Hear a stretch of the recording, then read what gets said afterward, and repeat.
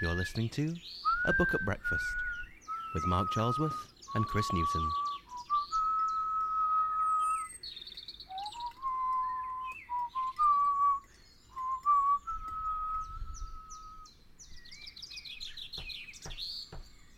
Ho, ho, ho, to the bottle I go, to heal my heart and drown my woe. Rain may fall and wind may blow, and many miles be still to go. But under a tall tree I will lie, and let the clouds go sailing by. Ho, ho, ho, to the bottle I go, to heal my heart and drown my woe. That was, of course, the Hobbit's drinking song from The Lord of the Rings by J.R.R. Tolkien that we are returning to for our second breakfast. So that is the book. What is the breakfast? Well, last time, if you listen to our first Lord of the Rings episode, and if you haven't, go back and listen to it now, you'll know that we were eating Baron's potato bread from Recipes from the World of Tolkien, a wonderful book of recipes inspired by the legend by Robert Chewsley Anderson. And like any good book, it has a breakfast section, but like any good Tolkien-inspired cookbook, it has a second breakfast section. Let me just read a passage here. Near the beginning of The Hobbit, Bilbo Baggins, finally rid, so he thinks, of a large party of dwarves who have been eating him out of house and home since the previous afternoon, is just about to relax by having a nice little second breakfast when he is interrupted by Gandalf, calling him away on his adventure. In our world, second breakfast may be little more than a snack to get us through a mid-morning energy dip. But in its heartiest form, especially at the weekend, it can take the form of brunch. I think the Hobbits take it far more seriously than brunch. I mean, brunch is an entirely separate affair. And it seemed only right to... Last episode, we were talking about how we both... Of all the sections of the book, the one that we're most drawn to is that early part where the hobbits are leaving the Shire, and there's a coziness and there's a warmth, but you know that there's danger and menace encroaching the borders of the coziness of the Shire, and that, you know, that their danger is imminent and they're about to flee into further danger.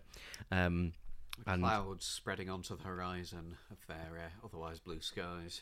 And a great chapter that captures that sort of the melancholy of sort of leaving home and the pull to stay for the coziness versus the need to flee from the danger seemed to be a shortcut to mushrooms. So it seemed only right that we should have Farmer Maggot's wild mushrooms on toast. These delicious mushrooms, which are rich in antioxidants, as well as being one of the few food sources of essential vitamin D, are perfect as part of a healthy morning meal. There you go. We're not just prattling on about books. It's an educational podcast. So we basically had mushrooms on toast, didn't we? But it was a That's all I'm doing. Yeah, it was a selection of various different mushrooms. We had. I didn't even tell you what they were. No, I didn't. I just thought they were standard mushrooms that you can buy in your local supermarket, of which I won't name. I didn't forage for them, I must admit. I'm quite relieved to hear that. We had tripping out after this. We had oyster mushrooms from Devon, UK oyster mushrooms, and chestnut mushrooms, and they were fried with garlic and some fresh thyme and rosemary, and something that I'd never tried before, lemon zest, which was, so it grated a bit of lemon peel onto the mushrooms with the garlic and the herbs. And it's really given them a kick. Yeah, it was absolutely lovely. And then you squeeze the juice of the lemon, and just when you've plated it up and you've got your mushrooms on your toast, drizzle a little bit of olive oil and just pour the remaining lemon juice, and it was absolutely gorgeous. Any meal that I cook mushrooms in now, I put thyme in with as well. Mushrooms and thyme are just a winning combination to me, and a bit of black pepper on top. Yeah, you introduced me to the mushrooms and thyme combo on our Hitchhiker's Guide episode when we had the full English, and I've never looked back. Oh, yes. Although my perfect accompaniment to mushrooms is soy sauce. So that was I deviated from the recipe slightly. I just felt like I needed to have a splash of soy sauce in with the mushrooms to give it that umami kick. Sadly, I don't think we can use this one in the inevitable Book at Breakfast cookbook, which I'm sure will one day happen. Cooking the books, yeah. because we have broadcast that it is from an already published Tolkien cookbook, so we won't be treading on any toes, but you never know, one day, since we did such a fine job of talking about the recipe, or you did there, we should either become celebrity chefs or nutritionists. When we eventually publish our cookbook and it features Farmer Giles's fungi, I don't think anyone will be accusing us of plagiarism.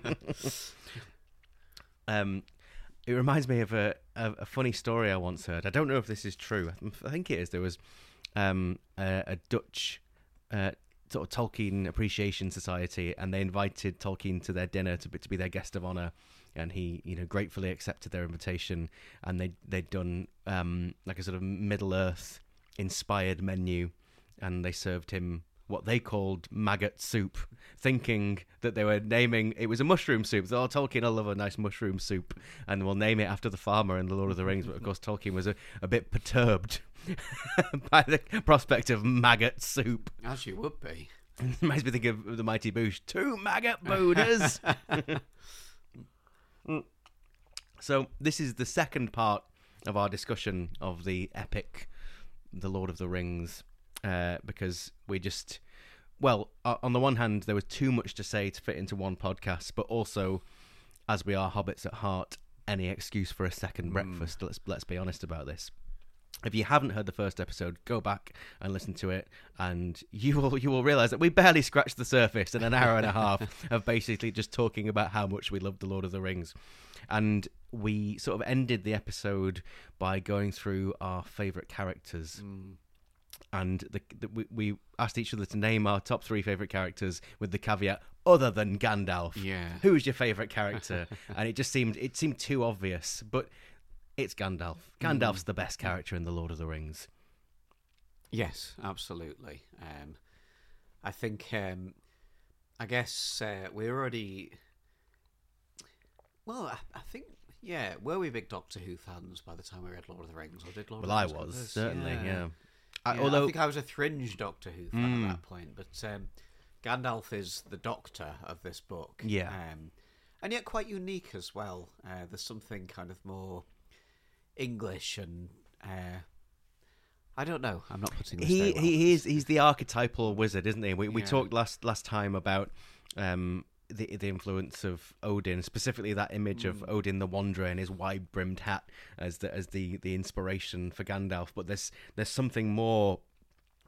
He's Merlin, and he's every sort of wise old man in the folk tales. There's something sort of fundamental about him. You always feel better and reassured when he's on page. It's a little bit like the thing you were saying last night about the Family Guy thing of the 4 of the 5 main characters are on board. But that doesn't work well in Lord of the Rings. Well, no. 9 of the 9 companions are on the bridge. I'm pretty sure we're going to be fine. They weren't fine. Gandalf fell. That bit is heartbreaking. I remember exactly where I was when I read that on holiday at the time. Sat on the bed in the room we were in, and just sort of dropping the book in disbelief that Gandalf had gone. And it's really interesting actually, because when you think about it, and I'd never thought about it in these terms before, how the Fellowship of the Ring, it follows the Hobbit almost exactly in terms of its structure. Gandalf comes to the Shire, sends the Hobbit off on an adventure, and then they go to Rivendell, and then when they set off from Rivendell, they go into the Goblin Caves, which is effectively Moria.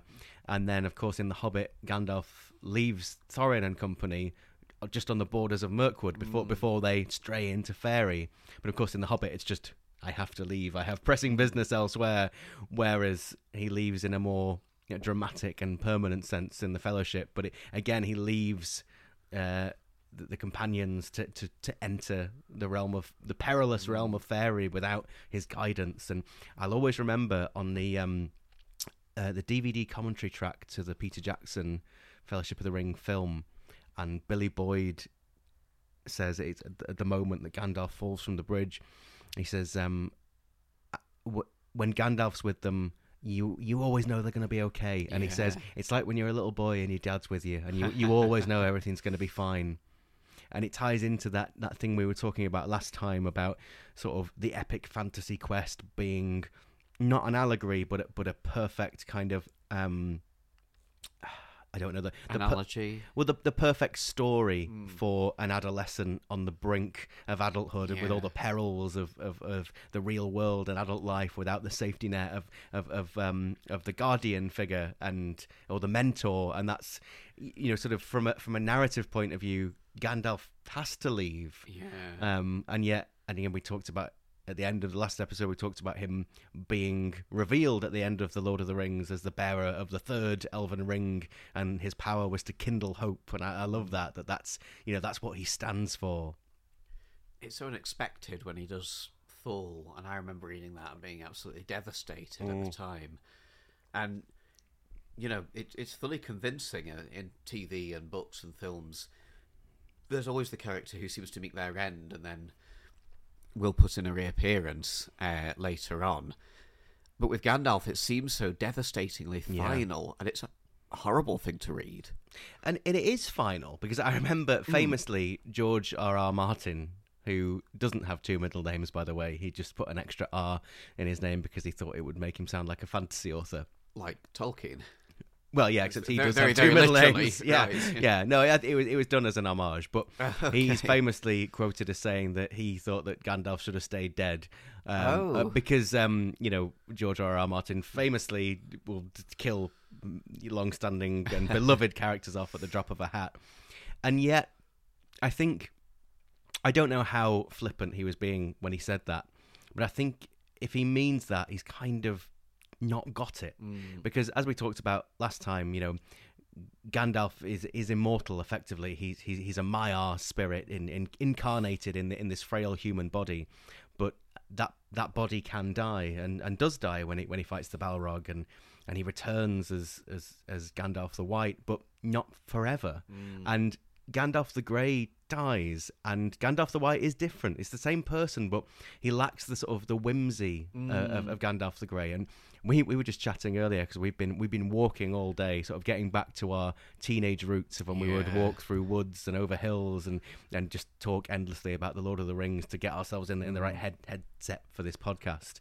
And it's interesting how when the wizards were sent to Middle Earth to contest the power of Sauron, like Saruman sort of took root, set himself up in Orthanc and shut himself off from company and outside influence, and just delved into books and lore and wanted to become clever and superior. Whereas Gandalf doesn't live anywhere. He's nomadic. And we were talking about that kind of like that sense of wanderlust and the romance of it, and of sort of never staying in the same place from night to night. And he's kind of everybody's friend, and he's welcome everywhere. And there is that that kind of free spirit aspect to the character that's so appealing.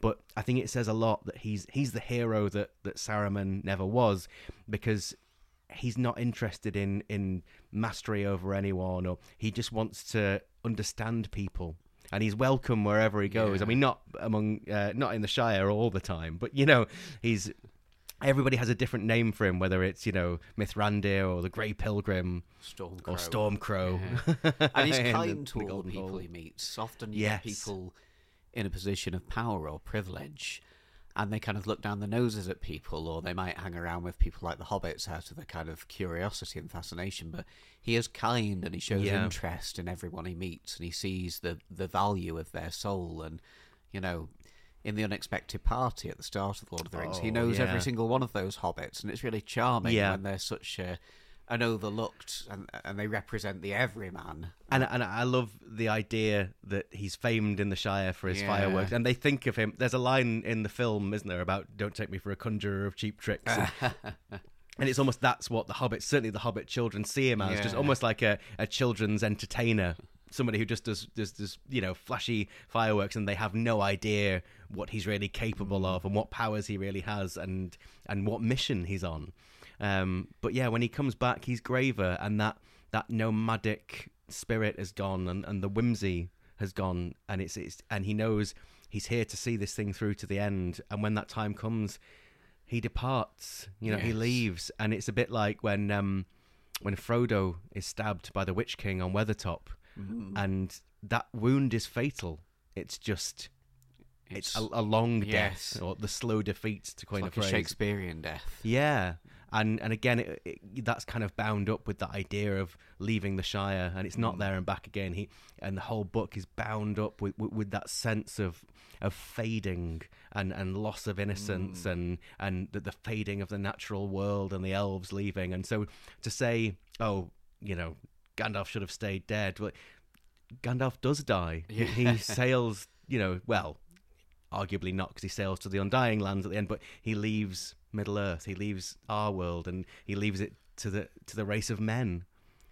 I've never really considered that when they sail to the Grey Havens that they don't die. I always just assumed that it was a metaphor for death, and to hear them call the Undying Lands kind of jars with my interpretation of the end of the book. So, well, yeah, they're going to Valinor, basically, which is fairy, true fairy in the West, into the West. But I guess you can interpret that however you want. But there is this immense sorrow to it that they're leaving our world. And I guess I'm thinking about death in a literal sense, but they're not dying in the sense that we know it, as moving from a plane of existence that we can comprehend to something more incomprehensible. They're becoming part of what I often refer to in everyday life as the great consciousness, and they're entering a different part of their story and a realm that is so different to ours that we can't begin to understand it. And there's something quite beautiful and fascinating about that. But you wouldn't want the story to be told about what exactly that is they're going to. I like the beautiful mystery of it. It has to be mysterious. It has to be unknowable. And it's a bit like, when you delve into the sort of the greater mythology of Tolkien's world. Because, of course, elves are immortal, or not strictly immortal. And I love this concept that they last as long as the world lasts, and they're literally bound to the natural world, and you can say that their fading and their diminishing power represents the demise of the natural. Well, not so much represents, but again, I keep saying bound up, but it is these beings who are so closely connected to the land that they are a part of. And Tolkien was not a lover of technology. He never didn't like motor cars. He didn't like factories, and he didn't like trains. I remember seeing a documentary where I think it was his son Christopher was talking about seeing them build a train line, and they were looking down from the hill where the train line was being built, and he said it felt like scars stretching across the landscape. And you can see that again. Not that it's allegorical, but you can see that belief of his and that conviction of his manifest in things like Isengard, where it's been the trees have been ripped down to create this grotesque fortress, and then of course most tragically at the end with the scouring of the Shire, when the hedgerows are all ripped up, even the mills in Tolkien's eyes have gone too far down a dark path. But anyway, so elves are more or less immortal, whereas men, when Tolkien says men, he means humans, the race of men. But they do die, and elves don't know what happens to humans when they die, and it's known as Ilúvatar's gift, and it's the idea that they perhaps do go somewhere greater or more beautiful, but we never know. It's a mystery, and I love that idea. What a positive thing to turn it on its head, to take something negative and say that death is a gift from your creator, to be, I guess, to be free of the burden and the wearies of the world. And I suppose, Gandalf was a weary traveller on the road, just to go back to the poem in Lothlorien after he falls. But anyway, the big question is, does Gandalf the White wear a pointy hat? I don't think he does, going off... Well, to be honest, I'm saying that and I'm just thinking purely of the Peter Jackson films. Yeah. Well, it bugged me at the time. I thought, no, he should have a hat. And I'm pretty sure in the White Rider chapter, it describes him as wearing a wide-brimmed hat. But I could be wrong about that. I'm sure at some point, but that's not conclusive. No, yeah, and if they did, why didn't they include that in the film? It seems like an odd thing to miss out from somebody that was... The pieces they did decide to include from the books, they were quite faithful to. So I wonder why they left the hat out if that was the case. Well, he might look a bit KKK in a white robe and a pointy hat, which would dear. be unfortunate. Maybe Yes. that's why. Oh dear. But then I think I remember Russell T Davies saying that he wanted with his Doctor Who. This is in 2005. The new Russell T Davies Doctor Who hasn't come out yet. He said he wanted to get away from frilly cuffs and long scarves. The fool. He didn't want the Doctor to be a throck-coated loon. Loon, yeah. Yes. And so you get Christopher Eccleston in, his sort of no-nonsense black leather jacket, jeans, boots. But David Tennant was insistent on having a long coat. And apparently Russell kind of fought against it. Oh, really? Because he said it isn't practical. He said, you watch those earlier episodes of Doctor Who and Tom Baker's going about in his long scarf. He said, you would take that off, it's impractical. And he said that the 10th Doctor could have a long coat, but he made a point of writing it into the script that he took it off all the time. He said he walks into the room and takes his coat off. And I noticed quite recently that in the Peter Jackson films, Gandalf doesn't wear the hat much, and it was almost like they thought, this isn't practical. You can't go around fighting goblins wearing a big pointy hat. But he's wearing it on the cart at the start when he first arrives in the Shire, And that's its he? first impression, burned in there. Yeah. But it's very well realised in the film, and we probably shouldn't talk too much about the film, but the difference between Ian McKellen's portrayal of Gandalf the Grey and the portrayal of Gandalf the White are vastly different, and they could almost be different actors or brothers playing different characters. That's a good point. And I remember there was an interview where he said he enjoyed playing Gandalf the White a lot less. And I think he was quite pleased to go back to Gandalf the Grey for the Hobbit films. And again, we'll discuss adaptations later on. But it's that's a really good point, and I think it illustrates the fact that when he comes back, he is not the same. No. Because something is lost. There's a kind of graveness about Gandalf the White, and that humour and that glint in the eye are kind of lost, and there is something steely in his eyes instead. Oh, yeah. But I must say, he has some fantastic moments. Yes, he does. I mean, my favourite, apart from the Grey Havens, my favourite moments in The Return of the King are Gandalf's confrontation with the mouth of Sauron. These we will take. And Gandalf's confrontation with the Witch King. Yes. It's fantastic. Yeah. Fall into the nothingness that awaits you. It's just fantastic. He's just so completely powerful at that stage. And yet, it's not about the power. When it all comes down to it, you have this big battle, but it's all on Frodo. And we'll come to that later on. But just to go back to what we were saying about elves and how they're beings that are kind of tied, inexorably connected to their world, to the natural world, and how for us this book is synonymous with a lot of places, I think. And as we mentioned in the previous episode, we've come deliberately to a part of the world where we visited often as teenagers, where we'd come and walk through woods with big sticks pretending to be wizards, striding along on some important mission and just discussing elves and hobbits. And we've been out sort of retreading those paths today. Yeah, we've done 9.02 miles. I'm disappointed. I wanted to get to 10. I know, it's so desperate for it to be 10. Should we go for a walk around the block after, just so we can do 10 miles in a day? If you start to hear some sort of muffled wind noises, it's just, the road goes ever on.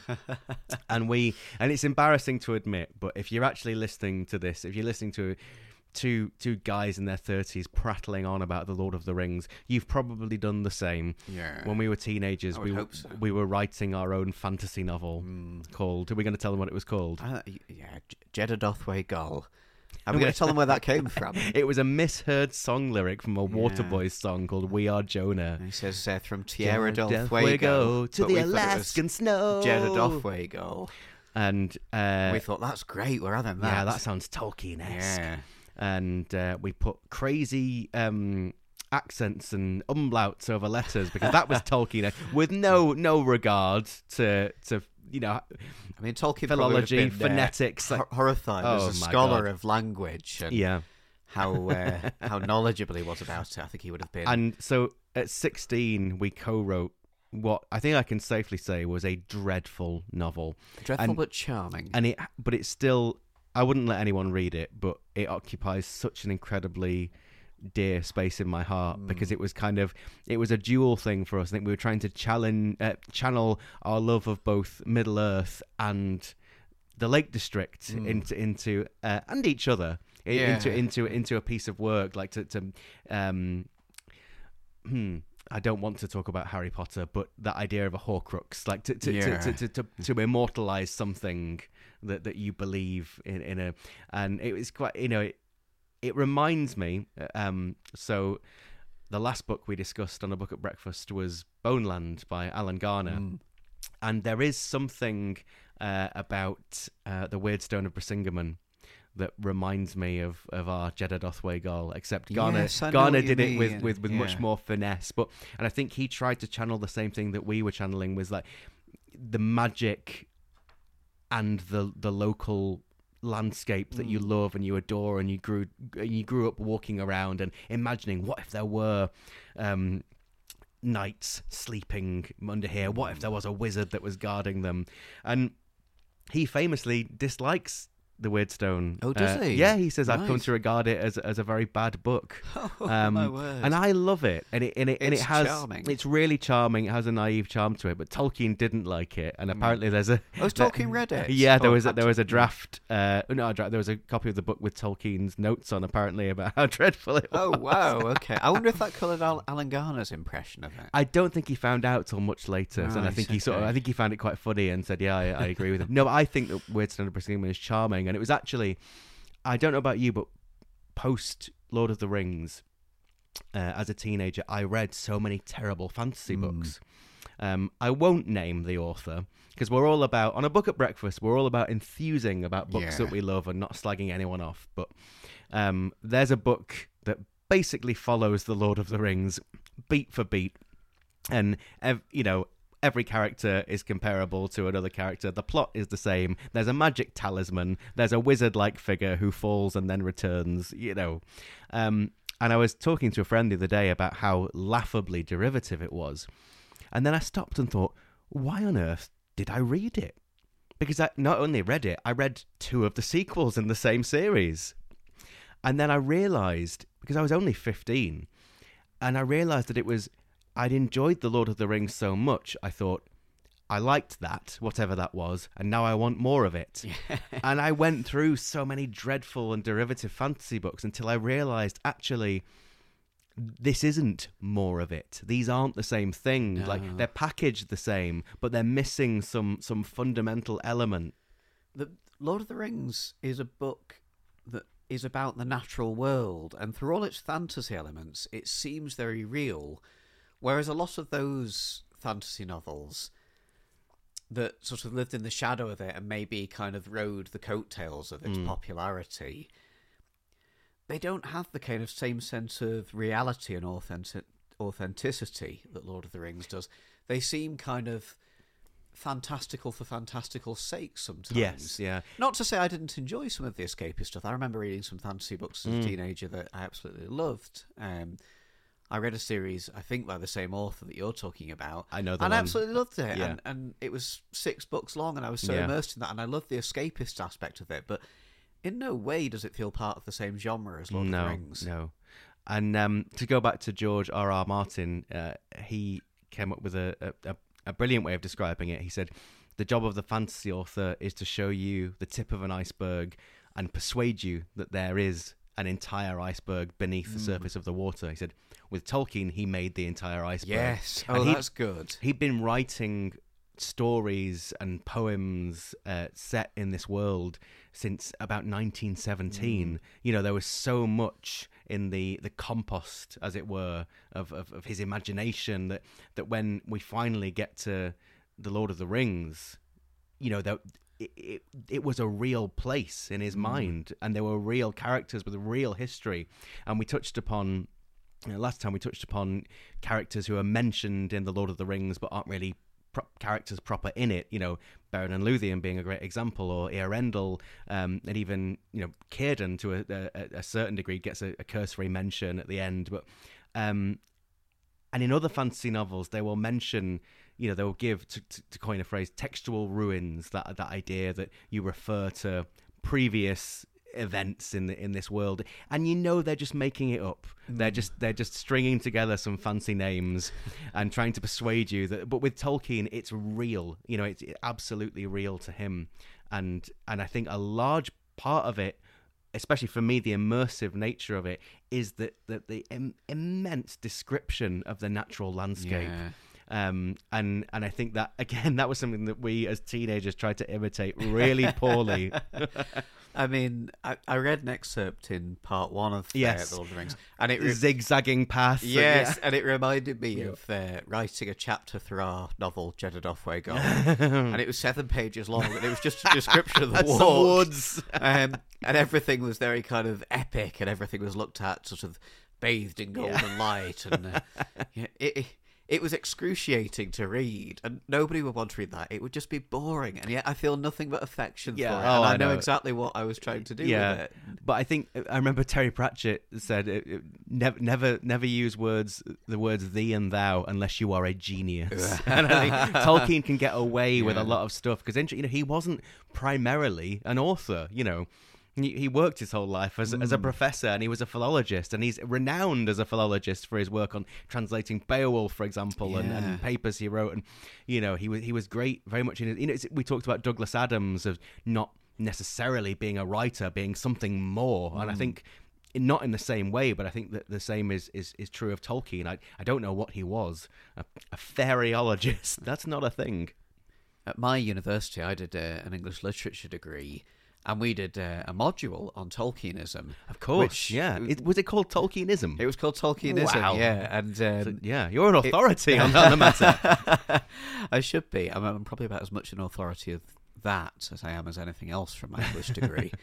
Apart from maybe drinking wine. But that was mandatory, wasn't it? Yeah, it was. Yeah, it was part of the syllabus.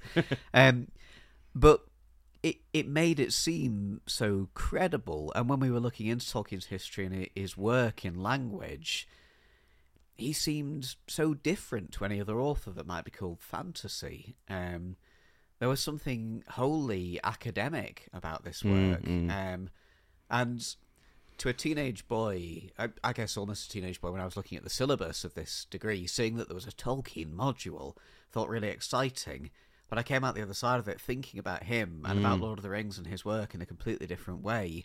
And there is a reason that he's held in such reverence. Yes, yeah. And but briefly back to Alan Garner and the Weird Son of Brisingamen, I would say in hindsight, that was one of the many fantasy books I was reading at the age of 15 or 16 to try and fill that kind of Middle-earth void. And I really enjoyed it, and that's the one that I look back fondly on. And I don't think of it as derivative. I mean, it was published in I think 1960, so I don't think he was inspired by Lord of the Rings, The Hobbit, perhaps. But I think more than anything, Alan Garner took inspiration from his local folklore. And that really resonated with me. Anyone who's read anything I've written will know that I've always, concentrated and been inspired by local legends and things like that, and tried to write things again in that Tolkien-esque way. Not that anything I've ever written is Tolkien-esque, but not that good. But to write things that are where the characters are bound to their natural landscapes and they belong to the places. And again, jumping the gun, but something that occurred to me with the incredible score that Howard Shore composed for the Peter Jackson films, is that I noticed that most of the themes you actually, for example, you whistled the Concerning Hobbits theme in our Part 1 episode, and that's when we have a theme for the Shire, and there's a theme for Rivendell, and there's a theme for Lothlorien, and when, for example, when Galadriel will appear, you hear the Lothlorien theme, or when Bilbo in The Hobbit or Frodo in The Lord of the Rings are dreaming of Bag End, you get that and it's like the people don't have theme tunes so much as the places do. Yes, but the people and the places, especially in the case of Galadriel and Lothlorien and Elrond and Rivendell and Bilbo and Bag End, the people and the places are almost interchangeable. They're part of each other. And back to the area that we're in at the moment, it might be worth mentioning you were talking about the passage you read in the previous episode about the description of their journey when they're passing Woody End, I think. And it's almost forensic detail, and like how, as young and experienced writers, we tried to imitate that with none of the real conviction or heart. But I think one of the many reasons it works is because of the lurking threat. And there's a strange...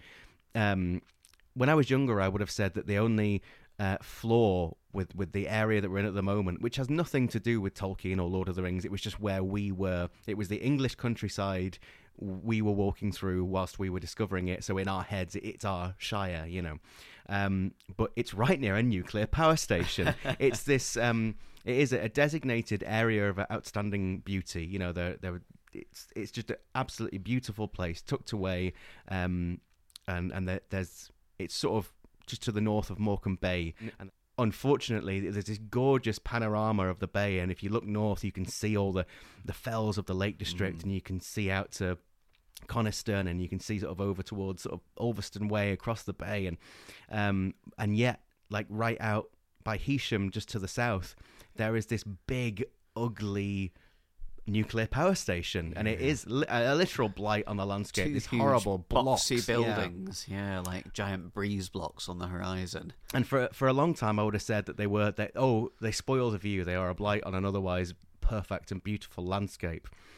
But I realise now that there's something so sinister about it, and that weird, sort of Chernobyl-esque threat that, in a strange way, it makes you appreciate the beautiful thing.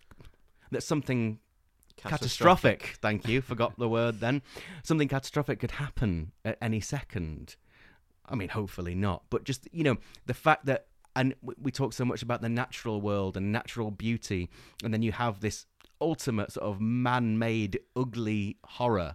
And we're both... This is a tangent, but we're both big fans of David Lynch, and particularly Twin Peaks. And I think what he captures so brilliantly in that is the sort of that duality of darkness and light, and how you have what is ostensibly this cozy town, this all-American town with their cherry pie and their coffee, but there are these woods on the outskirts, and there's some sinister presence there. And at the same time that there's the sort of cheerleading and wholesome things, there's drug dealing and violence. And not that there's drug dealing or violence there's plenty of violence in the Lord of the Rings, but and Tolkien has that thing we've mentioned so often about the darkness on the borders of the Shire, and that encroaching sense of dread. And something we mentioned earlier was you only really appreciate, and the Prancing Pony is a great example of that, because it seems at the one hand so comforting and such a haven, and yet there are these kind of sinister figures peering in at the windows, and you're not sure who you can trust. And we were saying, like, a blazing hearth in an inn is only truly, truly comforting when the wind and rain are howling outside. And it makes you, it's the darkness and the light, and the fact that it makes you appreciate the comforts of home so much. So we've talked about Westmoreland. Another place that was dear to Tolkien, of course, was Oxford, we touched on last night. And you visited Oxford a few years ago. Well, I mentioned in the first episode that my dad very ceremoniously bought me my first copy of The Lord of the Rings in Oxford, but it was a fleeting visit. I'd never really properly been. And then a few years ago, we went down and we did the proper Tolkien pilgrimage. We went to the university, we went and had a pint in the Eagle and Child. We went to Northmoor Road, saw the plaque on his house, and stood there and said, wow, that's where Tolkien wrote The Lord of the Rings. And we went to his grave, which is sort of beautifully sort of humble and understated. And of course, he's buried with his beloved wife, Edith, and the names Beren and Luthien are inscribed on their headstone, and it's incredibly touching. And on the one hand, that's a kind of must, I suppose, for any Tolkien nerd. But what meant more to me, and Oxford is beautiful, and if you're a fan of, I think the Eagle and Child is temporarily closed at the moment. It's been closed since COVID, unfortunately. But I really hope it reopens. But if you get the chance, go to Oxford, go and have a pint in the Eagle. Go and sit where the Inklings sat. And if you're writing a book, go with your friends and discuss it and be part of history. But what actually meant even more to me was going to a place not a million miles from where we live in Lancashire, called Hurst Green near Clitheroe. And there is a college there called Stonyhurst where one of Tolkien's sons was studying during the Second World War. And Tolkien would often go and stay with him. And I'd heard about it quite a few years ago because there is a walk around the college and its grounds called the Tolkien Trail. And it boasts various local connections. Like there is a river, Shireburn, and there's the Shireburn Arms, and there's a Shire Lane, and I realised it was only when I was doing the trail that it occurred. I thought, yeah, but that was the Second World War. He'd already written The Hobbit, and I've got my copy of The Hobbit out. Hobbiton, Bag End. It's not called the Shire in The Hobbit. It's just Hobbiton. Interesting. So we don't get the Shire and its farthings, and it's we don't get it fleshed out until the Lord of the Rings. And I think Hurst Green was definitely an inspiration and an influence.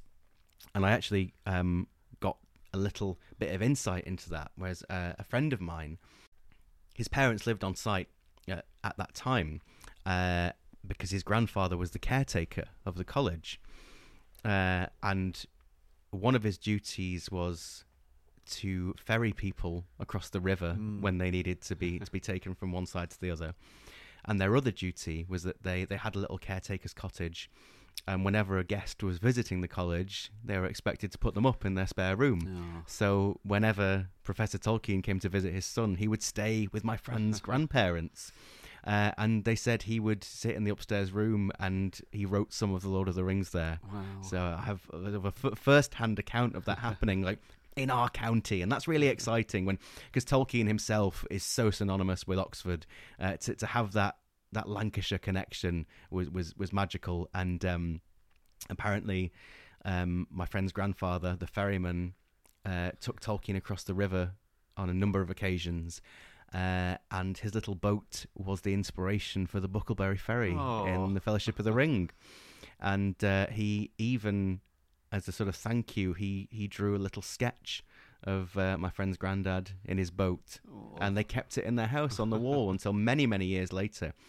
I don't know if she's still alive. She'd be in her 90s now if she was still alive. But at some point in her 80s, a friend was at the house and said, "Oh, that's a nice picture you've got on the wall there." And she said, "Oh yeah, the professor drew it for us." And he said, "What professor?" And she said, "Professor Tolkien." And he said, "You've got an original piece of artwork by Tolkien just on your wall." He said, "Get that in a safe now." I love the idea of this unassuming northern couple not realising the value of what they've got and just taking it in their stride. And my friend, in a typically understated way, just mentioned one day, said a long time ago, says, "Oh, you know my granddad was a hobbit, don't you?" Said, "What do you mean your granddad was a hobbit?" No, he was. His granddad was a hobbit. And so I had to go and do the Tolkien Trail and go and have a pint in the Shireburn Arms. And it was wonderful. And of course, you want to go and see something. I've just remembered they have weddings there actually in the field that they have the weddings in. They call it Hobbit Hill. So they're cashing in on their Tolkien connection, and why not? Good for them, because it is a gorgeous part of the county, and it is very, very Shire-like with its little fields and rolling gentle hills and streams and rivers. And green woods. It's so gentle and very, very English. It's just beautiful. I did a walk around there with my mum when I was a teenager. I don't have much more to say about it than that, but it's very beautiful and I've got nice memories of it. Thank you for your contribution. But I suppose on some level I was wanting to go and point at something and say, yes, that's clearly the party tree. Or, that's clearly... Well, I could say that's clearly the Buckleberry Ferry. Or you know what I mean. That man is Tom Bombadil. No two ways about it. But I realised I would say something more valuable than that. And it was that everywhere is Middle Earth, and there's a lovely passage at the start of The Hobbit I know we're talking about the Lord of the Rings, but you can't really talk about one without the other. About how hobbits are rarely seen these days because they're good at hiding, and they'll scuttle out of the way when the big folk come thundering along, making a noise like an elephant. I don't know the exact quote. And he says, that they're rare in the world these days, but the story of the Hobbit takes place in a time when there was less noise and more green, and I think that's gorgeous. But I think Tolkien was one of those people who was able to see the magic in places and to focus on the green and drown out the noise. And I think he just had such a unique way of looking at the world that everywhere, Lancashire, Oxfordshire, and Sarehole Mill, on the outskirts of Birmingham where he grew up, Middle Earth, but especially the Shire. It's Tolkien's love for the English countryside and the natural world and for trees. We haven't really talked about trees or Treebeard, but I don't know if you can hear this, but it's just started raining where we are. Talking of the natural world.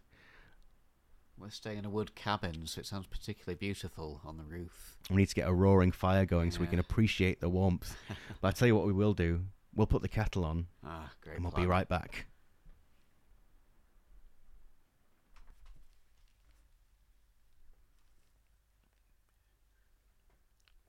So we're back from our tea break, and we were just reflecting that we've talked a lot about the characters and places in the book, but we haven't actually really talked about the Ring or the Lord of the Rings yet. So maybe we should touch on that. Maybe we should talk about Sauron. It is the title of the book. And what I find really interesting about Sauron is that he's not really in it. He's this presence, and this constant, terrifying presence. And of course, he is bound to the ring, and the idea that his evil is contained within it, and it's this ultimate sort of corrupting thing. It's such a fantastic plot device, and I've read. I think there's even in one of Tolkien's own letters, he talks about the fact that Frodo failed his quest, and I know some people see it that way, but I just, because obviously because Gollum essentially destroys the ring, right? Spoilers. Well, more than that when it comes to the moment to cast the ring into the fire, he can't do it. That fantastic note, I am the Lord of the Rings. So when you say, maybe it's Frodo that we're talking about, he's the titular Lord of the Rings. And I think, on the one hand, but surely nobody could bear that burden. And Frodo's task, as I see it, was not actually to cast the ring into the fire, but to carry it that way, to bear it all that way. And of course he fell at the end, because it was impossible. And everybody, and I tell you what's interesting, as I've got older, I've had more sympathy on rereads for Boromir and even Gollum, because I thought of them as kind of bad people or evil, and certainly they were more easily corrupted than somebody like Bilbo and certainly Aragorn, but they're not evil people. I've rather a lot of sympathy for Gollum. I think he's quite a pathetic such character, a tragic character. There is a lot of tragedy there, and you almost feel happy for him at the end when he's reunited with his precious. And it's really interesting. There is a trait in Tolkien that the evil characters, they're not actually defeated in the sense of being, stabbed or overcome. They are their own undoing. Like even Saruman at the end, he's freed. He can be whatever he wants. He can go, and that scene where Gandalf encounters him on the road as a ragged, dishevelled man, and he's not been killed. He's not, but he chooses evil, and it's his treatment of Grima that's his ultimate undoing. Yeah. And similarly with Gollum, Bilbo's pity and then Frodo's pity spares his life, and at the end he takes his own life. His lust for the ring just consumes him and destroys him. And I would say, in terms of that idea of it's a pity Bilbo didn't stab that vile creature when he had the chance, that's Frodo's real battle. I would say that's his real quest. There's bearing the ring, but to go all that way with this wretched, loathsome creature, but to pity him and to see, I was about to say the humanity in him. He's not human, but you know what I mean. But to pity him and realize that he's not fundamentally evil. He's just corrupted, and I could become that, and I am on my way to becoming that. And you're talking as Frodo now, not as yourself. Is that right? The lines blur. I'm slightly worrying about sharing this cabin with you tonight. Well, it is my birthday. I want it. Very true. But and his pity, he spares Gollum's life on more than one occasion, and he saves him from Faramir or Faramir's men. And then that's the ultimate test at the end. If it wasn't for Gollum at the end, the whole quest would have been lost. Yeah. But again, I really don't see that Frodo failed, because I think that, again, back to what we talked about in the first episode, that idea that the events of this tale take place in a fallen world, and the ring kind of embodies that corruption. Because again, without wanting to get too nerdy, even if you've not read any of the other sort of Legendarium stuff, you will have doubtless heard of Morgoth, the first Dark Lord, and it was mentioned in the Beren and Luthien story that Strider tells in is it A Knife in the Dark? I think we quoted it last episode. Morgoth, to whom Sauron was lieutenant, and the Balrog, I think, is referred to as a Balrog of Morgoth. This creature of ancient evil, and Morgoth is no longer. He's been cast out of the world, and he's in the void now. He can never come back into this world, and yet his evil remains. And sort of, in some ways, like Sauron is almost like Morgoth's ring, because his will is still being carried out, or rather, as Tolkien speculated, that Middle Earth is Morgoth's ring, because he in that sort of Luciferian fallen sense, he corrupted everything, and that there will always be evil and darkness, and it's pretty grim. Sorry, what was the question? Well, we were talking about the ring, the Lord of the Rings. So I think you've addressed that quite well. But just we're talking about Sauron being a non-presence within the oh my well, yeah, but when a kind of constant ever-presence at the same threat. time. Now, again, not to go into adaptations, and I think this is up for debate. My interpretation of the Eye of Sauron, when I read the book, that they were kind of being metaphorical. I didn't think of a literal eye, and it's a bit like when his arm has indeed grown long on The Ring Goes South. That I don't think they're talking about the arm of Sauron, but who knows? But then there is the orc graffiti on the statue, yes, with the red eye. So, but I always took that as a concept for his almost. His spies and his servants are everywhere, and his presence is felt everywhere because of his lingering evil. But I love the fact that we don't really know sort of what Sauron is or what he looks like. We know from the appendices that he was once fair to look upon, but now he's monstrous. And one of my favourite moments, as I've said, my favourite moments in Return of the King are all Gandalf being amazing. But one of my favourite moments in Return of the King, and what I think one of the most chilling moments in the entire Lord of the Rings, is when Pippin looks into the Palantir, and then Sauron, the Dark Lord, who's just been this kind of frightening presence, he's been a whispered name throughout the entire journey, and then we see him, and it is terrifying.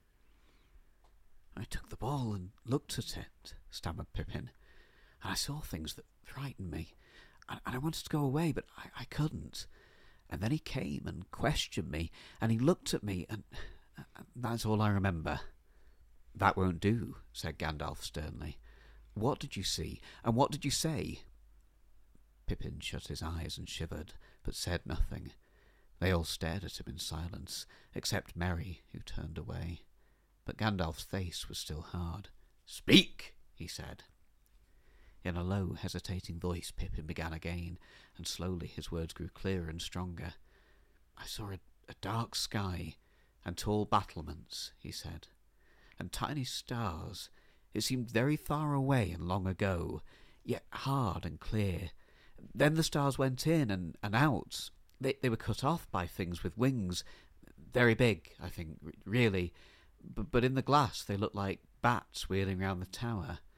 I thought there were 9 of them. One began to fly straight towards me, getting bigger and bigger. It had a horrible... No, I can't say. I tried to get away because I thought it would fly out, but when it had covered all the globe, it disappeared. Then he came. He did not speak so that I could hear words. He just looked, and I understood." Beautifully read, by the way. But thank you. When I read that as a teenager, that terrified me. Yes, it's me so too. dark, it's so ominous, and then he came, and this presence, and my God, absolutely terrifying. And it's funny because, as you know, as we've discussed many times on this podcast, I like dark, spooky, weird stuff. And really, and the villains in things are cool. Like Darth Vader's cool. Yeah. You know what I mean? He's got a leather cape and a fancy helmet, and he's got one of them glow sticks. Yeah. But there's the villains in the Lord of the Rings are just so appalling. I mean, they're great characters, and I think that's why when we discussed our favorite characters in the last episode, I didn't say Saruman, because even though he's really cool in a way, and I like, I especially love the chapter "The Voice of Saruman" when he's trying to charm everyone, and he is a sort of beguiling and interesting character. And I will forever picture him as Christopher Lee. That's Yes. he can't. Inescapable. Some things you can't undo. Sometimes somebody just nails something, and it's impossible to see anybody else in that mind's eye. And yet, as much as I love Christopher Lee and the idea of this sinister wizard, what Saruman represents, his wanton destruction of the natural world, and it's so ugly, and Sauron as an antagonist, he's not cool in the way that some villains are. There's nothing attractive about him.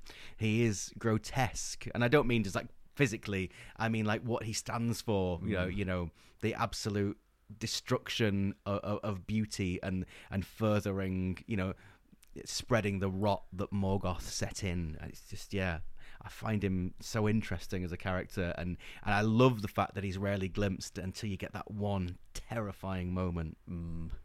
But back to the Ring, and in terms of people, how everybody was susceptible to it, you can't help but wonder what would have happened if Sam had carried it to the end. Yes. Because like Bilbo, he gives it up freely. Admittedly he doesn't have it for very long, but Sam takes the ring at one point. He has to, and then he gives it back. Yes.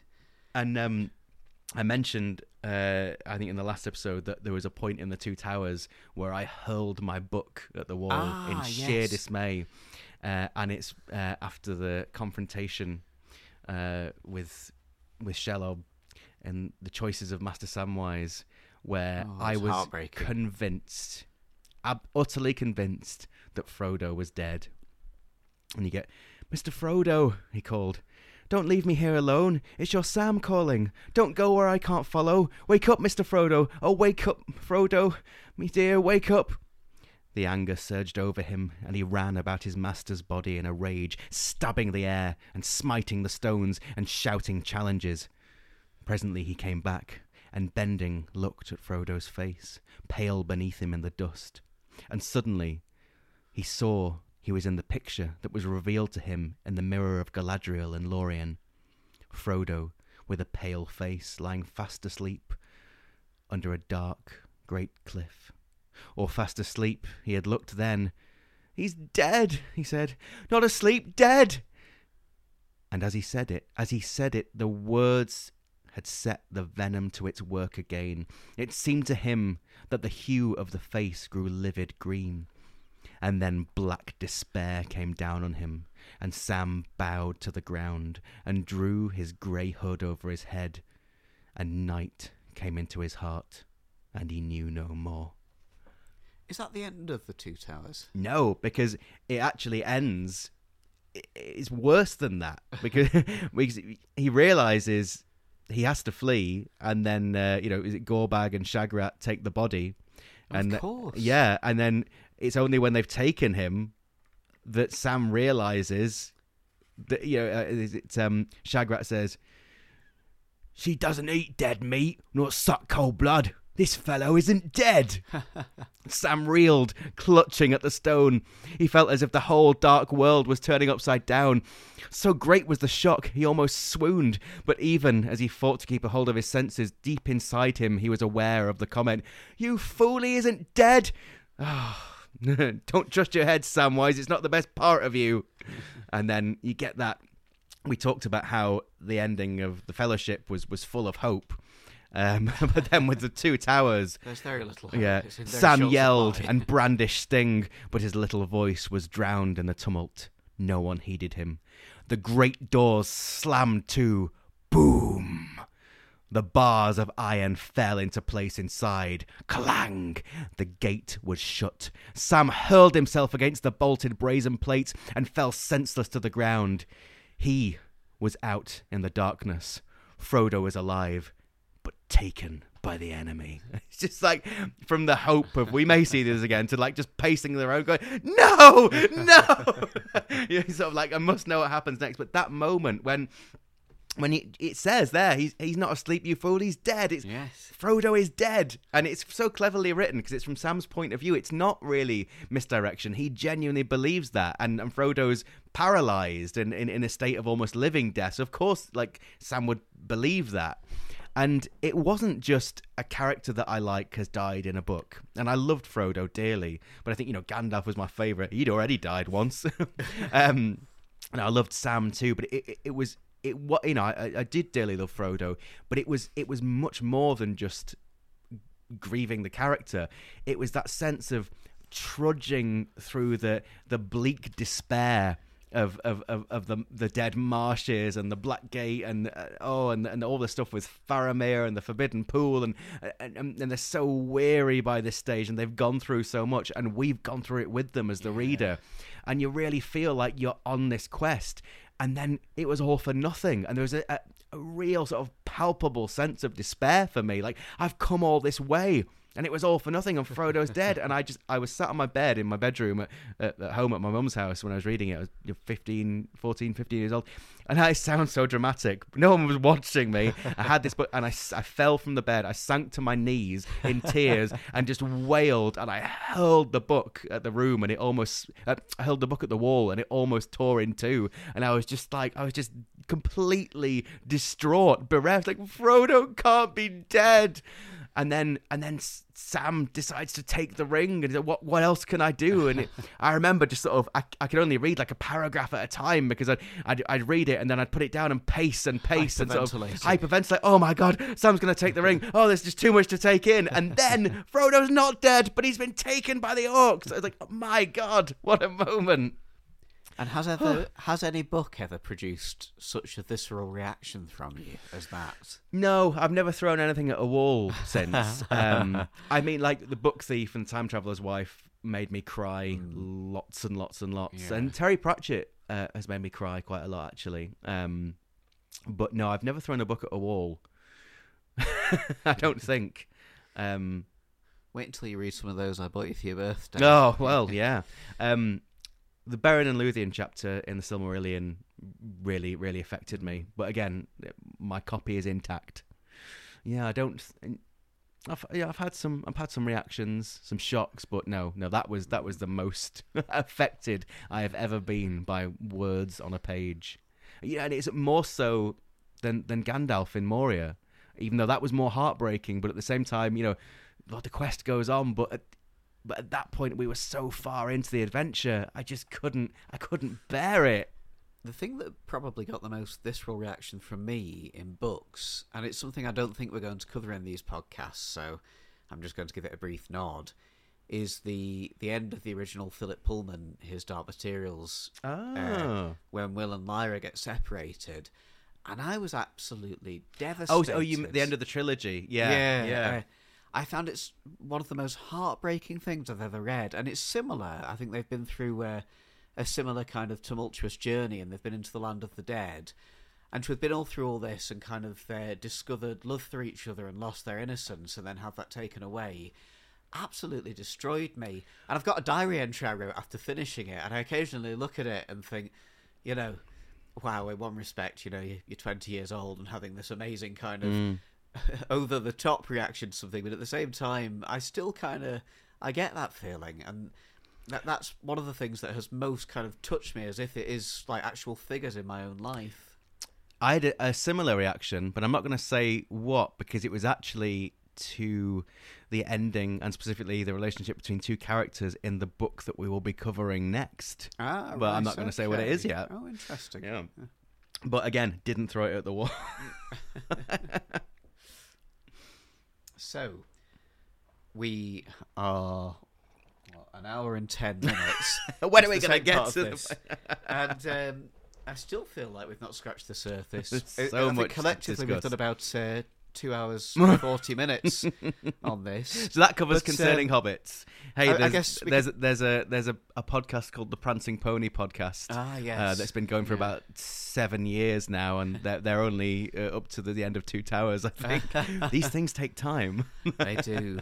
But I guess you're going to have to consider this a shorter introduction. Yeah, it's a long, short introduction. A very long, short introduction, yeah.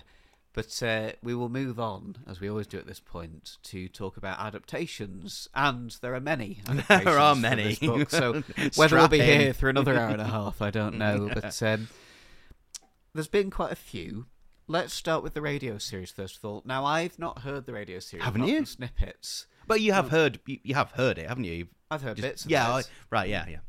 I'm surprised you haven't heard it all the way through, because I'm only because... As a teenager, I'm surprised I didn't just come round and just play them to you disc by disc. I think they actually repeated them on Radio 4 around the time the films came out, and I dipped into them, but I don't think I've ever actually heard it all the way through. Well, I'm sure you remember, and if anyone listening hasn't heard the incredible... I think Brian Sibley was the director, a sort of full cast audio dramatisation of The Lord of the Rings for the BBC. It stars Ian Holm as Frodo Baggins, making him, he holds the distinction in my mind of being the best Frodo and the best Bilbo in different mediums, obviously. Sorry, Elijah. Yeah, I love you, Elijah. Martin. I love Martin Freeman too, but Ian Holm, he's just fantastic. And who... I can't remember the actor's name, but it's really interesting because, and we'll get to this later, but the voice actor who portrays Gollum in the radio play is the same Gollum as in the cartoon. Oh, right. I didn't know that. The Baxter cartoon, yeah. And who else is it? Michael Hordern as Gandalf, who I remember reading an interview with him in like a Tolkien fanzine from sometime in the 80s, I guess. It's sort of just an old photocopied copy. And they were asking about his memories of playing Gandalf, and he's so dismissive. Oh, and he's basically says, "Oh, I don't remember it." He said, "No, if I were playing Prothero, for example, that would be very important." And I just thought, "Oh, you pompous!"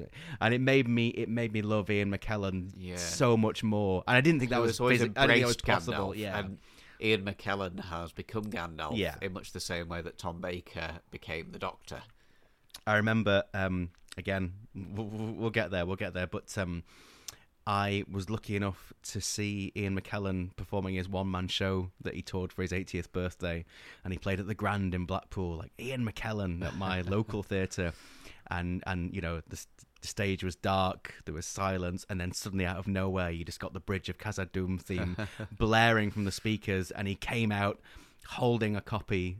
Not just a copy of The Lord of the Rings. He was holding that Gandalf in the Rain paperback, my first ever copy of Lord of the Rings, and he recited basically the whole end of the Bridge of Khazad-dûm chapter, and it was just electric, absolutely amazing. And he had Glamdring, and he had the hat, and he was just, he loves it, and he loves the fans, and he's just so gracious. And anyway, we're talking about the radio play, despite the fact that Michael Hordern was a bit sniffy about playing a silly wizard in a children's, but he plays it wonderfully. Right, he's a very, very good Gandalf. He doesn't have any of the kind of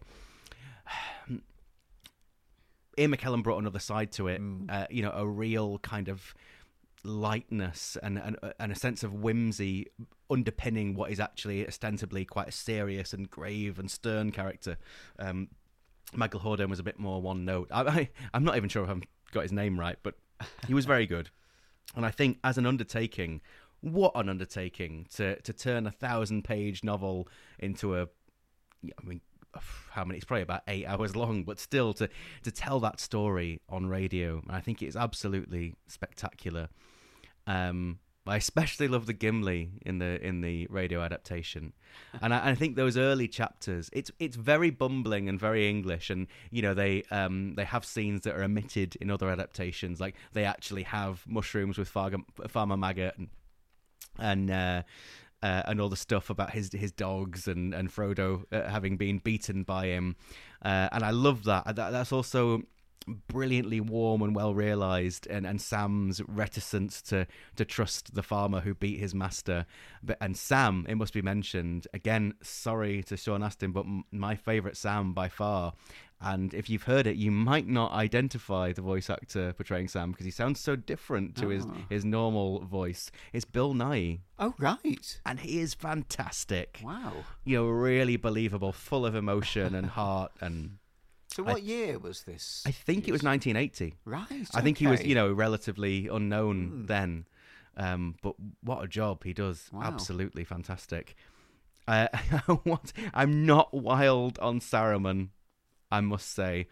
He sounds a bit like Christopher Biggins, which is fine. The wrong Christopher. Love Christopher Biggins, but I don't hear the voice of Saruman being that affable. Saruman didn't work for me, but I mean, it's a gorgeous, and they, so many songs in it. It's so faithful to the book. I mean, obviously there are certain things that they just didn't have time to do or couldn't. There's no Tom Bombadil, and other things are omitted. I was leaving Tom out, and I don't know, like towards the end, when you get to Return of the King, I'm not sure if they ran out of time and or money, but or maybe it's just because the sheer scope of all the battles in Return of the King, you can't put that on radio really, and so they kind of resort to song, and it almost becomes slightly like almost like something out of Blackadder, like, and then Legolas he shot the bow and killed all the orcs, and I think what's happened? This was quite grounded and wonderful and very relatable, and now there are a progressive rock opera. Yeah, too many songs, and I don't. When I say songs, I mean songs they've made up to tell the story, and not Tolkien songs. Any of Tolkien's songs and poems they put in are fantastic. Obviously, they would be. And I don't know the actors' names, but Merry and Pippin are really, really lovable in this adaptation too. So what? You haven't heard the whole thing, but what were your general impressions of it? It's filed in a little nostalgic place of my brain of listening to an old stereo system with a CD player, and cassette and radio, and listening to certain documentaries on Radio Thor and Radio 2. But apart from a little glow of nostalgia, and I think about my old bedroom, and I think about that experience of getting into Lord of the Rings, I don't really have any constructive thoughts about the radio version of this. I've put them all 9 discs. I ripped them and I've put them on a hard drive for you. So, okay, thank you. That's my gift to you. Well, maybe we'll return to this. Yeah. Now I have seen the cartoon, which, in some ways, I think it was easy to laugh at when we were younger. But actually, I think it's probably quite good in some respects, and I think they get certain aspects of it, but. You do kind of get the feeling that the animators were perhaps smoking something when they were doing that, because some of it's quite off the wall. And they make some interesting choices about the portrayals of certain characters. Oh, hooray! I'll let you guess who that was. Very Camp Sam with his strange lumbering walk. And a very abrupt Gandalf. You know, Frodo sounds like, what was the English guy in the Monkeys called? Davy Jones, yeah. All right, Gandalf. Yes, he kind of does, doesn't he? And yeah, I think it was probably quite a big influence on Peter Jackson. Oh, massively, yeah. I, in that interminably long summer, while I was waiting for the Fellowship of the Ring VHS to come out, I'd pre-ordered it. Oh, I can't believe it came out on VHS. I think it came out in July, and it was just felt like I'd been waiting my entire life. Because these days, you know, things are on at the cinema, and then they're pretty much streaming the week after. Yeah. But back in the day, you'd have to wait sometimes a year. They strung it out. They would stop screening it in the cinema. And if you would have to wait at least 6 months before the home video release, and I'd pre-ordered it like as soon as the order went up, and it came with this gorgeous book called The Visual Dictionary. Do you remember that? Something along those lines. And I remember I was just desperate. I was just desperate to see that film, and I was in a sort of That's Entertainment type shop one day in London. We were on holiday, and I saw a copy of Ralph. Is it Bakshi or Bashki? I can't remember. Sorry. I saw a copy of the cartoon, and the cover made it look so cool, gorgeous art, sort of slightly better artwork than is actually in the show, but not. You know, the artwork is very good. Yeah, but it's like Gandalf holding a massive sword. I mean, I guess it's glamdring. Yeah, and a tiny hobbit a bit in front of him. And I bought it thinking, well, this can be my Fellowship of the Ring methadone. I say Fellowship, it's actually technically Fellowship in Half of the Two Towers. Yes. Because that's one thing we should mention if you haven't seen the cartoon. Curiously, it just ends halfway through. Yeah, and I think there was a plan to make a second part. There was. The latter 3 books, but did they lose interest? Did they smoke too much? I think it cost a lot of money to make, okay. and it didn't make the kind of returns that the studio wanted. So they wanted to release it as The Lord of the Rings Part 1, but then the studio said, oh, no, that won't. People won't be interested in that. Just call it The Lord of the Rings, and then we'll do The Return of the King as the sequel. But it didn't happen. But bizarrely, you know Rankin Bass? No. Oh, you know Mr. Hanky in South Park? Oh, yes. Yeah. Those cartoons are a parody of like sort of the quite wholesome American cartoons. Okay. Rankin Bass was the company who made them.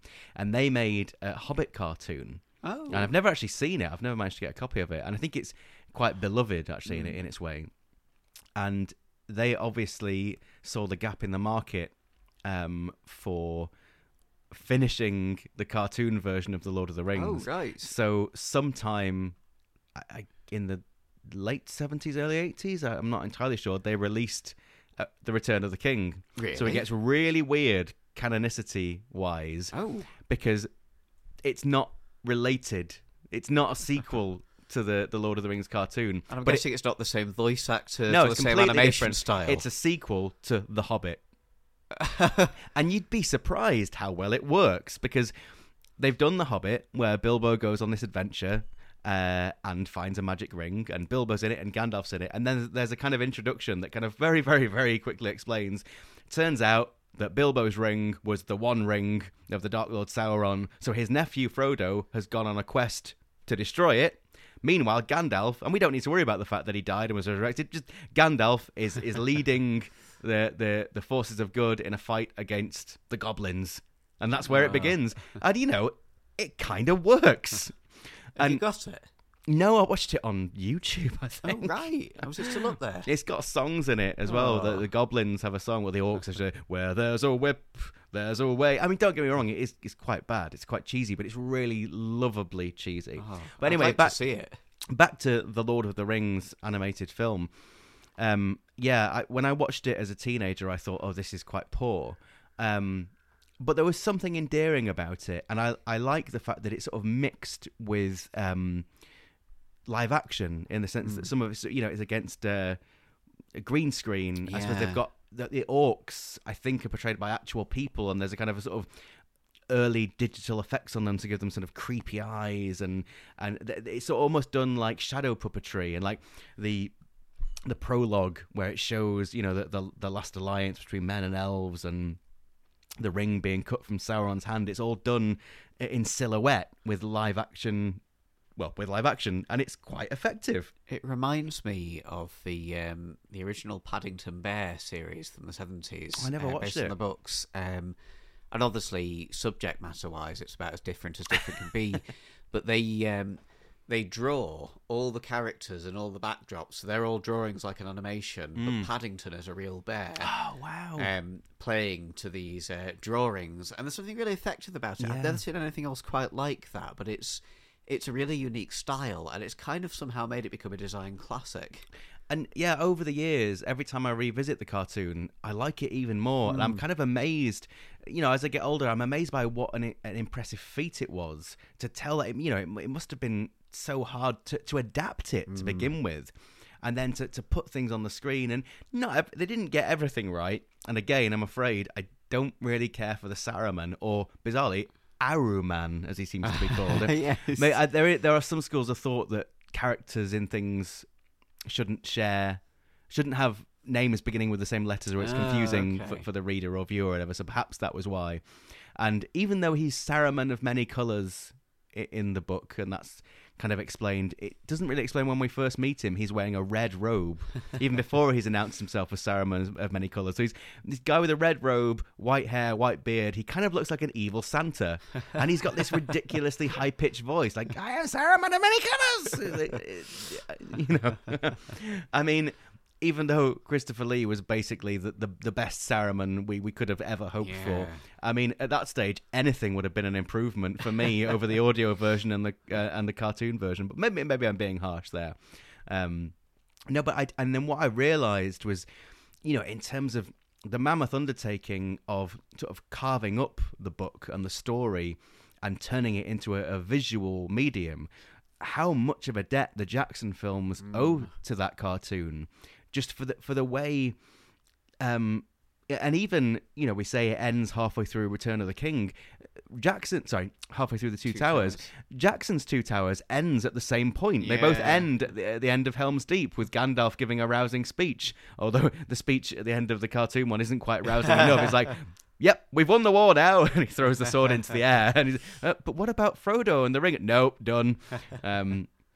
But I think it was a very, very noble attempt. I think I have to mention certain cast members. Anthony Daniels, C-3PO fame, was Legolas. Yeah. Which is interesting. Not my favourite Legolas, but he did an all right job.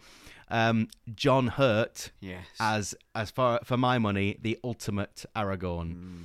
He looks strange. They've almost given him a sort of Native American look. Yes, I'm not sure that was deliberate or not. But I think in some ways it's a truer portrayal of the book Aragorn than other Aragorns I've seen. And I really like what they did with him, and especially how John Hurt voiced him, because John Hurt, you can't go wrong with John Hurt.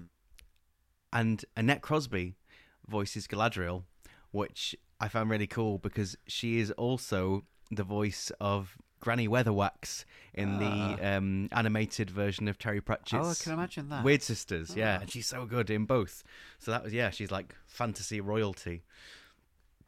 I'm trying to think who else is in it that I know of, and obviously the Gollum voice actor is the same guy who, later went on to voice Gollum for the BBC radio series. And I must say, his portrayal of Gollum, I mean, Andy Serkis, he's kind of owned it now. He's Gollum. And yet, both the cartoon and the audio interpretation of Gollum were closer to how I heard him in the book, almost frog-like, oh, yeah, my precious Gollum. And then Andy Serkis brings that kind of coughing up a hairball kind of grotesquerie, and it's just a different kind of wretchedness. But and I don't think one is necessarily better than the other, but in terms of just the sheer sound. But I thought it was a really good interpretation. Again, I don't know the actor's name from the cartoon, but yeah, I would say a brave effort and really fun to watch. And I think actually, if you look at it in the context of when it was made, quite pioneering, in terms of how they adapted the story, but also the visual techniques they used. And I think a bit of an underrated gem. Yes, I would say. I would agree. And then we come to the audiobooks. You've kind of already touched on this a little bit with Andy Serkis. So I haven't listened to the audiobook version. I played you a bit though, didn't I? Yeah, I've heard little bits. And I've also heard bits of the Andy Serkis one. And he did his wonderful reading of The Hobbit as well during lockdown, which the was Hobbitathon. A really I comforting sponsored. thing. That was such a good day. I kind of dropped in and out throughout the day. I watched a bit, then I went for a long walk, and I came back, and he was still doing it. Yeah, and, well, I I was making dinner, and he was still doing it. I also went for a long walk that day, but I had lots of data left, so I just put my phone in my pocket, put my headphones on, and I walked for hours. I wasn't watching, obviously, but I listened. I stayed at home and watched up till about Riddles in the Dark on the TV. Then I went out for a big walk and listened, I think, all the way up to pretty much the Gathering of the Clouds, I think. And then I made my tea and settled back down for the very end. It was what a wonderful day, yeah. And of course, it was just inevitable, wasn't it? Well, you've done The Hobbit. What about Lord of the Rings? And but I still, it's such a huge thing to embark on. Yeah. I know he's a wonderful performer and voice artist generally. And talking of Discworld, actually, I've just bought his Small Gods audiobook. I'm really looking forward to hearing that. But I thought, The Lord of the Rings is not just that it's so long. There are so many characters, and each one needs a distinctive voice. I just thought, what a massive thing to do. And I thought he did it fantastically. I already had the Rob Inglis audiobooks. He was like the Tolkien narrator. And he is beloved. And, people really enjoy those audiobooks. But there's something about them. They're not for me. I always found them slightly cold. He reads them quite almost. He's a bit dry, a bit academic. I mean, some people say they find it warm, so perhaps maybe it's just me, but they never quite worked for me. And then Andy Serkis just brings such energy to it. Obviously, his Gollum is fantastic. And when there's the physicality of his performance of Gollum in the films, and if you watch footage of him recording the audio, but he's spitting on the pop shield, he's gesticulating, he's snarling, he is acting. He's not reading, he's acting. It's fantastic. It's hard to imagine anybody else doing that role. I know, but beyond just the sound, the cat coughing up a furball sound of his Gollum, the interpretation of that character, the sort of the wretched dual personality thing that was kind of, it's there in the books to a degree, but that was very much emphasized and expanded upon for the movies. And it's amazing how he still manages to find that in the text, just in the raw text. And there are whole swathes where it is just Smeagol having a conversation with himself and berating himself, and fantastic. And his Gandalf is very, very, very good. I remember reading an interview with him ahead of doing The Hobbit when he said I had to try really hard not to do the film versions of the character's voice. They had to be my own. He said, but I struggled not to do any Ian McKellen. But I think he does really well, and there's something, I don't know if this is intentional or not, but I swear there's something Tony Benn-esque about his Gandalf. He's got that back of the throat sort of posh thing, Maybe that was just me. And I think it was quite funny because the chapters in The Lord of the Rings tend to be a fairly uniform length. And so therefore the audiobook chapters tend to be the same sort of running time. And I remember I was driving to your house at the time, and I was listening to Treebeard, and I was surprised that I hadn't got to the end of the chapter by the time I got to your house. And so I wonder. Then I looked, thought, and it was 3 hours long. I said, I don't remember Treebeard being an exceptionally long chapter, any longer than any of the other chapters. And then I realised the way he does Treebeard's voice. He literally, it takes a long time. And it's so good. I was like, It's just brilliant. But I read an interview with him, as I said, and someone asked him, who was your favourite character to voice? I think we mentioned this in the last episode, and he said Tom Bombadil. And I thought, oh, fantastic. He gets it. And we talked about what a great character Tom Bombadil was last episode, and his infectious sense of joy and the musicality of him. And you can tell that, that joy, it's tangible, what he's found in that character, and he's so animated. And yeah, I mean, I can't fault them. Those audiobooks are wonderful, and he does most of the appendices as well, and he does those, just goes above and beyond, and everybody has a distinct voice, and he does brilliant monster voices as well for the orcs and the mouth of Sauron, and he's just flawless, I would say. Absolutely flawless. And there is a lesser-known adaptation of Lord of the Rings. Which, lesser-known, but also the best, I would say. Yes, I would think so. When we were teenagers, we went to stay in another place in the countryside, and it was a place called Ilham Hall. In the Peak District. In the Peak District, yes. And I don't know if it was planned or if we just started doing it. We had a camera. We had a camera, yeah. Which was quite a thing at that time. Oh, yeah. A video camera. It was one of those ones that you actually slotted a clunky VHS into. It wasn't a VHS, it was a high 8 handheld Steadicam. Okay. So it was like, people won't know what that is these days, but high 8 tapes, as in 8mm, I think, and they were like mini VHS tapes that you put in your camcorder, and you recorded on them, and you could play it back through the viewfinder. But to put it on something that anybody else could watch, you had to plug the camcorder into the back of your telly with a load of complicated phono cables, hook the telly up to a VCR, and then record from the camera to the VCR through the telly just to put it on a home video. And we made our own version of The Fellowship of the Ring. We did. And the Towers. Two of us, we went back the next year and did Two Towers. And between us, we played each of the characters. Yes. I've still got the VHS of The Fellowship. Have you? Because I don't have any of them, but I still own all the 8. Watch it on. No, I've got all the 8mm tapes. Oh, wonderful! I've got no means of transferring them, and we've always said, haven't we? One day we will go back, even though we're 20 years older now. We will go back and do Return of the King. And it's funny because it'll be almost like we were talking about there's the Bakshi cartoon, and then there's the Rankin Bass Return of the King, and they're completely they don't gel, but it'll be like that. Why is the sequel just old guys? And I'd say what's really funny, like, I think we showed it to people at the time and they were vaguely amused by it, but it was great. Like, I think I was Gandalf and Sam, and you were Frodo and Gimli, and it was sometimes we had to be in scenes with ourselves. Yes, there's some good camera cuts where it's going from me to me or you to you. It reminds me of that Mitchell and Webb sketch where David Mitchell's playing Pono and Captain Hastings. Yes, yeah. I play all the suave debonair types. But I'd say what's funny about those, some people saw them at the time as, that's a bit of a mad thing to do. Whereas now, on TikTok, people do it. I've seen so many things. Pioneers. We were people acting out the Lord of the Rings film or scenes from Lord of the Rings when it's either just like, I think there's one where it's two girls doing the entire thing between them, and there's one where there's one guy who does a few scenes playing each character.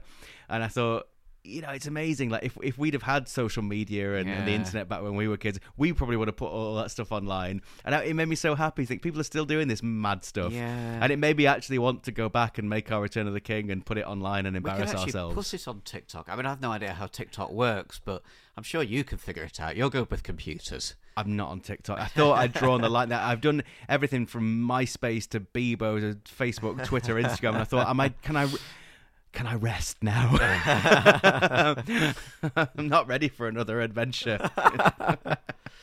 Oh, we might have to embrace it though, because I think it would be quite funny. It would be good. Yeah.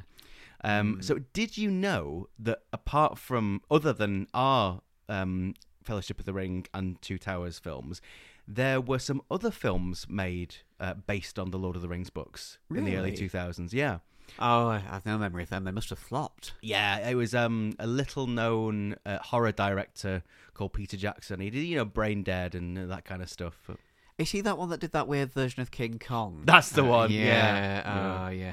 So he did a Lord of the Rings interpretation. If you can imagine that. I'm not sure I can.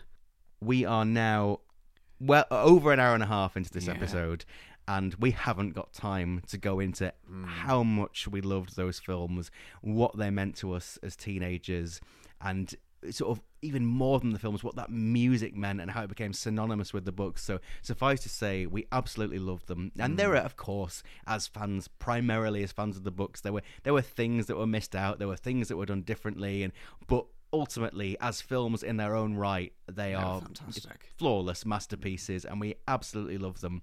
And if you've come this far, you probably want to hear us talk more about Lord of the Rings, because let's face it, everybody else gave up 2 hours ago.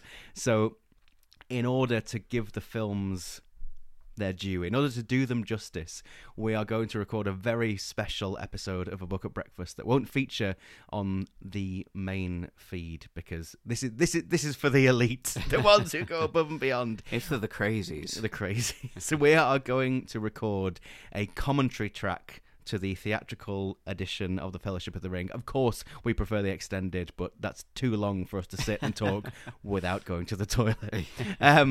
We are going to record a commentary track where we talk about everything that we loved about the Peter Jackson films in the context of an adaptation, and comparing them to the book, and what they got right and what we think they could have done slightly differently. Well, there wasn't enough Pink Floyd in them. Exactly. Yeah. I mean, you know how I feel about Time Traveler's Wife not using Rammstein. Wait till you get started on... No. I think if you're not going to have Pink Floyd, have Howard Shaw. That's fine. Have Enya. That's fine. Yeah. Annie Lennox. Absolutely fine. No complaints from me. If you go to our Bandcamp page, yes, we have set up a Bandcamp page for special additional content. It's like Patreon, but it's free. Go to bandcamp.com/A Book at Breakfast and keep an eye out for our Fellowship of the Rings commentary tracks. So it'd be like sitting and having breakfast and tea with us while we talk all things Lord of the Rings. And if you want to support us, we'd really appreciate it if you could go to our Ko-Fi account and chip in a few quid for a cup of tea. Or beer, ho, ho, ho, to the bottle I go. Let's face it, we call it a book of breakfast. We'll probably be recording this one in the evening because there are only so many hours in the day, only so many breakfasts we can get through. And as if you'd think now that we were done with The Lord of the Rings. We've talked about the audiobooks, we've talked about the films, we've talked about the radio play, but by the time this episode airs, there will be a brand new adaptation of The Lord of the Rings from Amazon. Sort of. I mean, we're all we know at the point of recording, because we're recording this a fair bit in advance, is that it takes place... We've seen the teaser trailer, and we know it takes place in the Second Age of Middle-earth, which I know a lot of people are saying, well, that's not Lord of the Rings. But as far as I know, they don't have the rights to the Silmarillion, they don't have the rights to Unfinished Tales. So, strictly speaking, they're making an adaptation based on what we know about the Second Age from the appendices in The Lord of the Rings. So it is, I would argue, strictly speaking, a Lord of the Rings adaptation. So we're still not done. 2 breakfasts in and we're still not done. So you're going to have to come back next week where we have 11s, and we will give you our thoughts on the first episode, or however deep we are into the season by that point, of Amazon's Rings of Power series. I think there are about 3 pages in the actual Lord of the Rings about the downfall of Numenor. So we'll see. I know some people have been complaining that HarperCollins have released a new set of books, Fellowship, Two Towers, and Return of the King, and on each cover it's Galadriel, Elrond, and possibly Sauron, or maybe the Witch King, as depicted in the Amazon series. And a lot of people are unhappy. They're saying that's not related to the Lord of the Rings. But I thought, well, Galadriel's in Lord of the Rings, Elrond's in... He's not in Two Towers, but those 3 characters, they're in the Lord of the Rings. So I think it's acceptable, and I'm cautiously optimistic for the series. I have no idea what to expect. I'm very apprehensive because I don't know how much they'll be making up from scratch. But the only thing I really know in terms of the cast, Morfydd Clark is playing Galadriel, who was Saint Maud. Well, who was the main character in Saint Maud, and she was phenomenal in that film. Well, as long as it's got the Doctor and the TARDIS and time travel in it, I'm going to love it. Does Radagast count? Yeah, of course. Well, he's not in it. All right, fine. we promise we're gonna get through this together. We're nearly done with the Lord of the Rings. One more episode where we will briefly a brief 11 minutes of 11s, yes. and we will give you our thoughts on Amazon's Lord of the Rings of Power series. Until then, we bid you adieu.